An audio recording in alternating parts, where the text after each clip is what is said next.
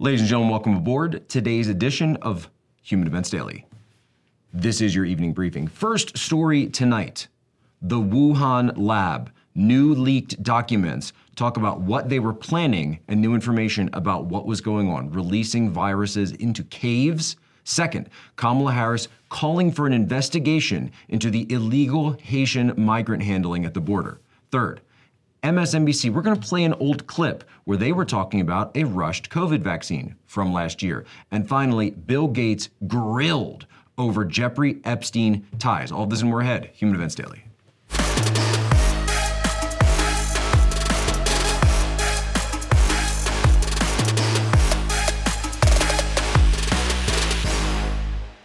Our first story tonight is kind of insane, but we're going to have to talk about it anyway because we've got it and this is the world we live in now. The Wuhan Institute of Virology leaked documents have been obtained by the group known as Drastic Research. Go follow these guys. They've been doing excellent work on Wuhan and everything that's come out since.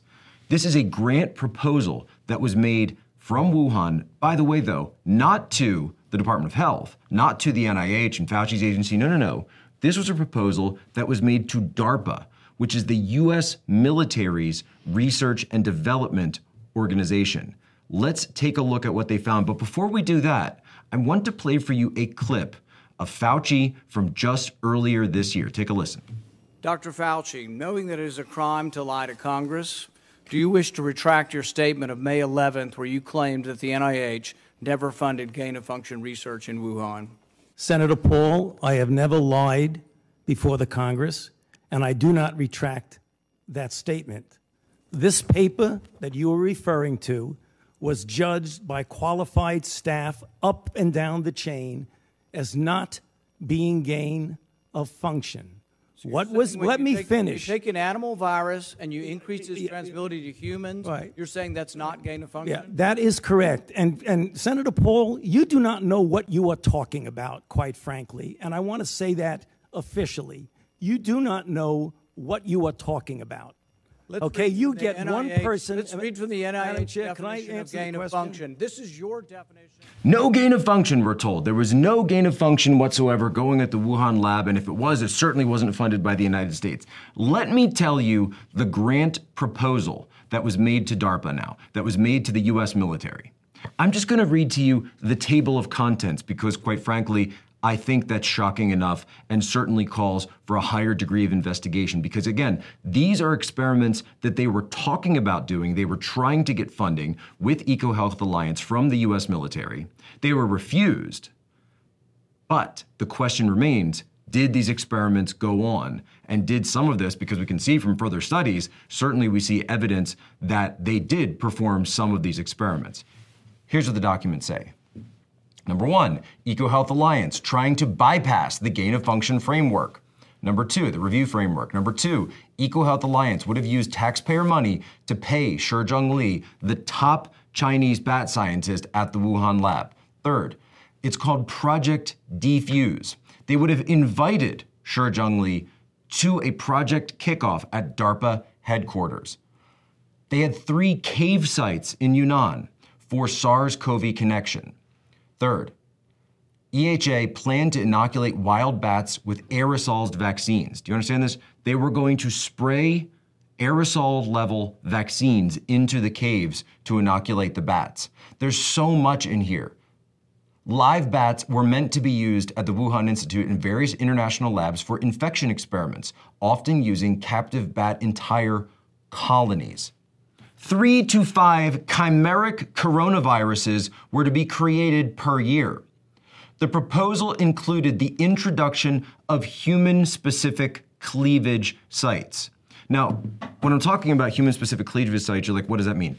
They were humanizing the mice, and they were creating viruses that would be more specifically able to infect human cells, the ACE2 receptors. This is what the project was. This is what the proposal was. They wanted to create 3 to 5 chimeric viruses per year. And what does it say that they were specifically doing? Well, according to the DARPA documents, they wanted to introduce human cleavage sites into the virus. What does this mean? For the entire time that scientists have been studying COVID-19, they've been asking, where did these human cleavage sites come from? What is a human cleavage site? What are we talking about? It has a unique ability to affect human ACE2 receptors. Remember the spike proteins we're talking about? This is where that comes from. What was going on? Why was the Wuhan Institute of Virology specifically talking about releasing these viruses, about making chimeric viruses, and making viruses that were more transgenically able to infect humans? Go to humanevents.com. We have the entire story up there. This is a massive scandal. This is something that the U.S. government, I don't care if you're Republican, Democrat, other independent, etc. All of the United States needs to know what was going on in that lab. Not only what did we fund or what didn't we fund, what were they doing, what came out, and how did it infect the rest of the world? Stay tuned. We have a lot more coming up next. Human Events Daily.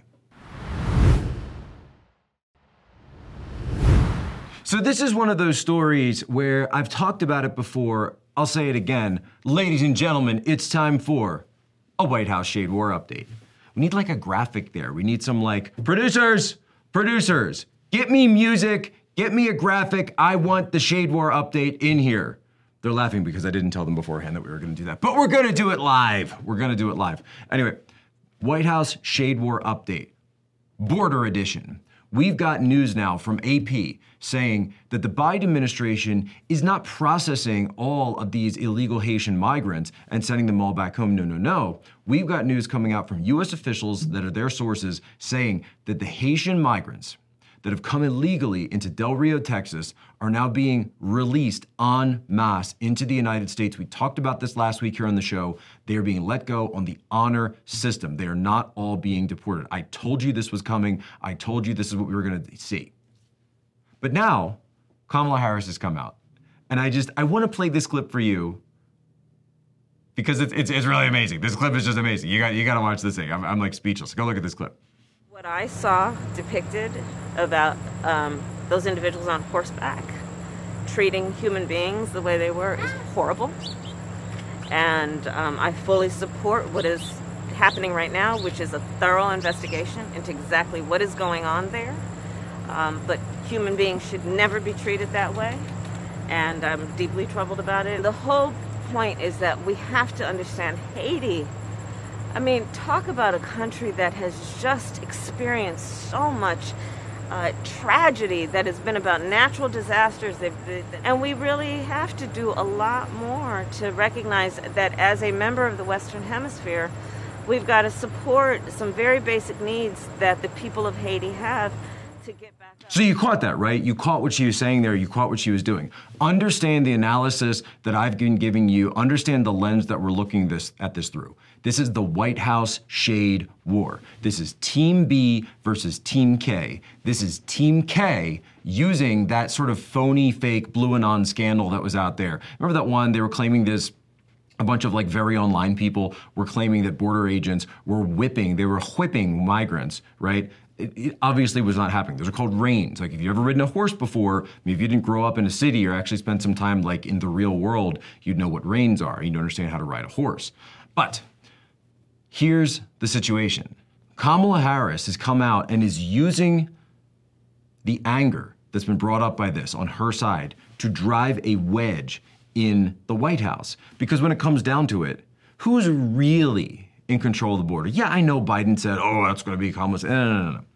Who's really in charge here? It's the Biden administration. Everything that comes down is a Biden administration situation, right? And I saw there were a lot of people trying to dunk on Kamala Harris and say, oh, you were supposed to be in charge of it and you didn't go, et cetera, et cetera. And those are all reasonable and fair criticisms, and I get that.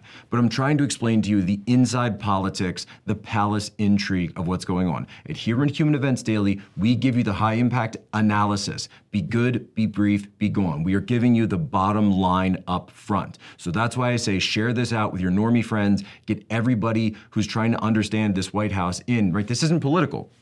I'm not attacking Kamala Harris for this. I'm explaining what she's doing. And what she's doing is she's using it to undercut the Biden administration. Because at the end of the day, people know that wasn't Donald Trump that sent all this situation in motion, right? He wanted to build what? a wall, right? That's just a fact. Everybody is pretty clear about it, by the way, that he said he wanted a wall there. I think he may have mentioned it once or twice. You would see his fans obviously chanting at the rallies to build the wall. So yeah, walls not whips, right? Here's the situation though.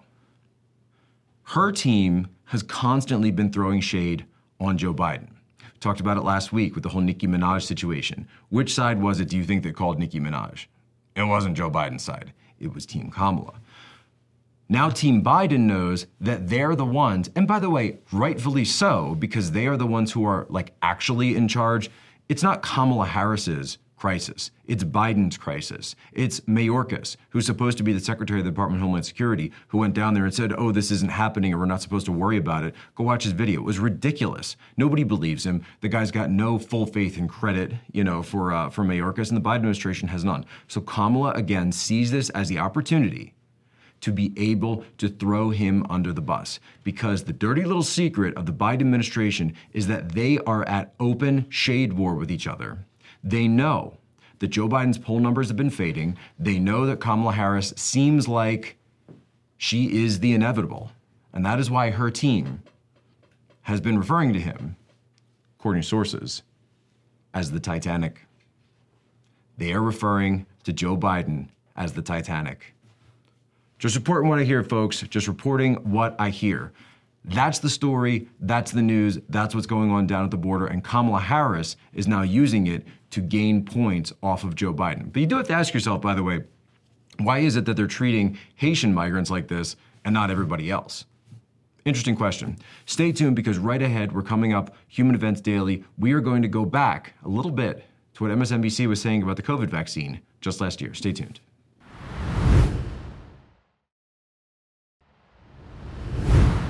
Get the vaccine! Get the vaccine, or else you'll be put on a list. Pandemic of the unvaccinated. That's what we're told, right? That's what we're told again and again, especially from MSNBC, from the bully pulpit of the White House, from Jen Psaki, et cetera, Fauci on down. Yet, here's an interesting clip. I wanted to go back and play, and I'm going to do a favor. This is free publicity from me out of the goodness of my Christian heart to MSNBC, and I'm going to replay one of their interviews, a package, as you will, as we say in the business, that they ran in September 2020 during the last weeks of the election, talking all about vaccines. Because, ladies and gentlemen, what we do at Human Events Daily, we always have the receipts. Take a listen. Look, every healthcare professional that you speak with, medical, public health professional, they're all going to say that they're eagerly awaiting a vaccine. There's no question about that. But the issue is that the vaccine, remember, this is going to be a medication that we plan to inoculate into 200-300 million people in this country, not to mention globally.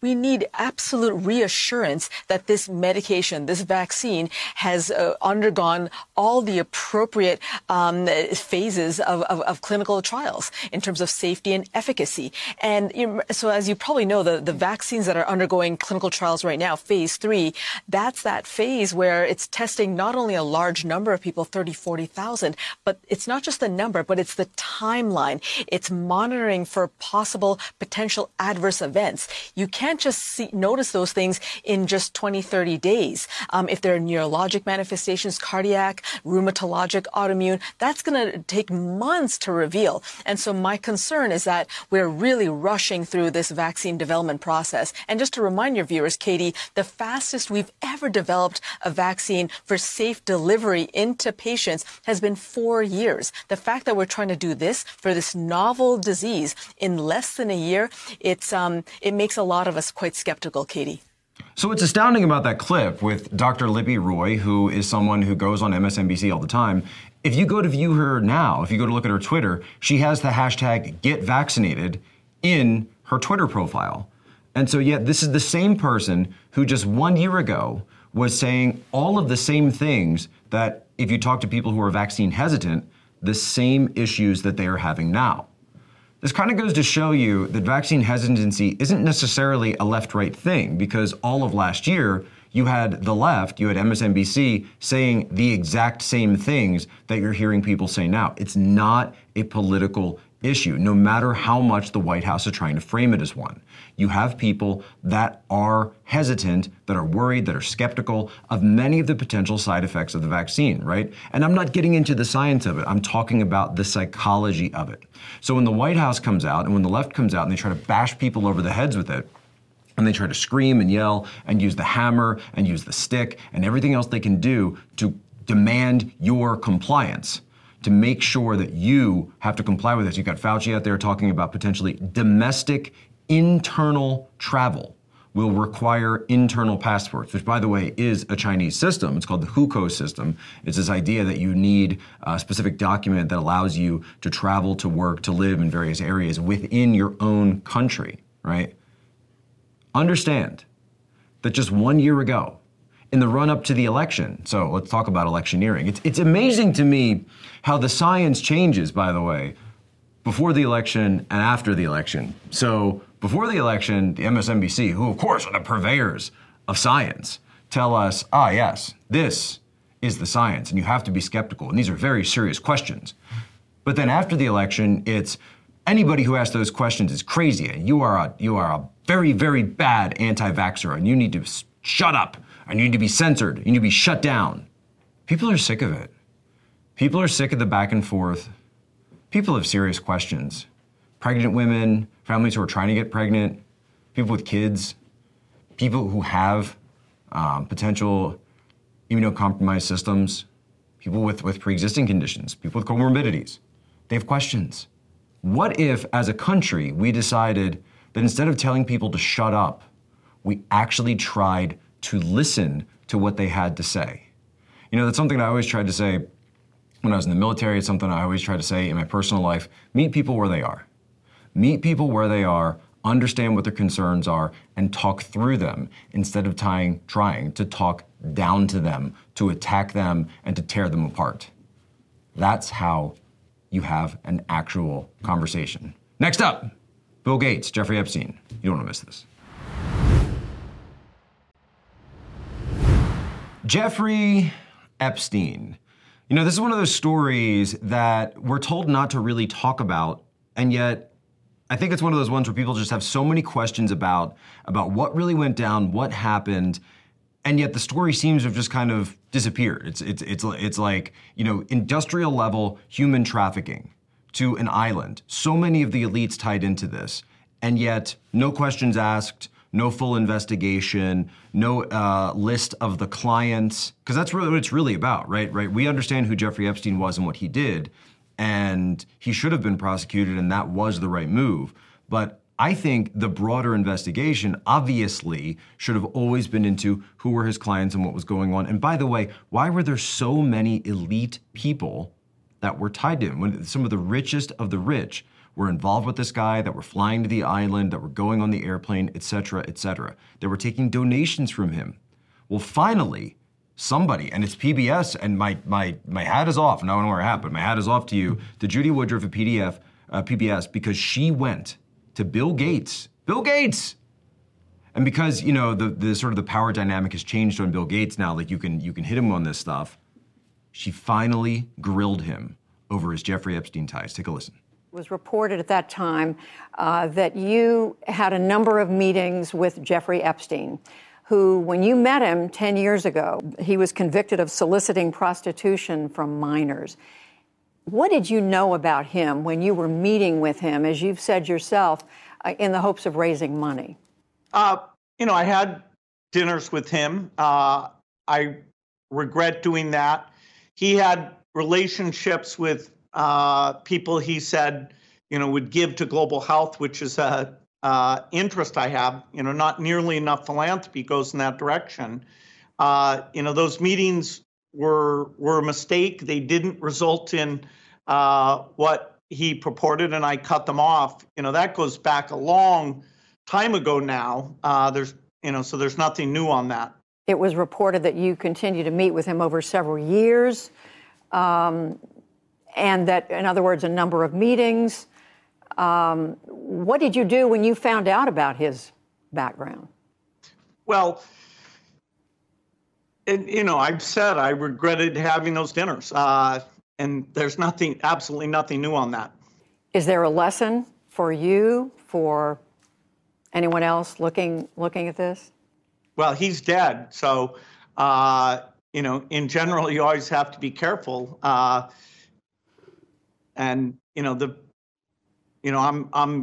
very proud of what we've done in philanthropy. Very proud of the work of the foundation. That's what I get up every day and focus on. That was incredible. That was real journalism. Folks, you don't see it much, you don't see it often, but that was real journalism. Speaking truth to those in power. Saying the things that those in power don't want you to say and asking questions that actually have impact. The Jeffrey Epstein story is one that is never going to go away until all of the questions are answered. And I support full transparency and all that. The amount of human trafficking, the women and girls underage who are involved in this, it's disgusting. And the people who met with him and continued to work with him, even after all of this came out, need to be held to account, whether through this or through investigation or through prosecution. It's as simple as that. No more Jeffrey Epsteins. That is it for the show. This is your fastest rundown of the news, your evening briefing here on Human Events Daily. Again, we give you the bottom line up front, but we need you to be the influence agent. Share this with your normie friends, subscribe to it wherever podcasts are found, get out there, continue following Turning Point Live. But before we go, for today's moment of history, folks, we lost a good one this week. Angelo Codevilla, a professor of philosophy, a conservative, and a stalwart defender of the American people. Go read his seminal book, Ruling Class. This is a man, he was born in Italy, immigrated to America, served in the US Navy, understood the intelligence community for what it really is, and defended the American people to the absolute last. Hats off to you, Angelo Codevilla. Ladies and gentlemen, as always, you have my permission to lay ashore.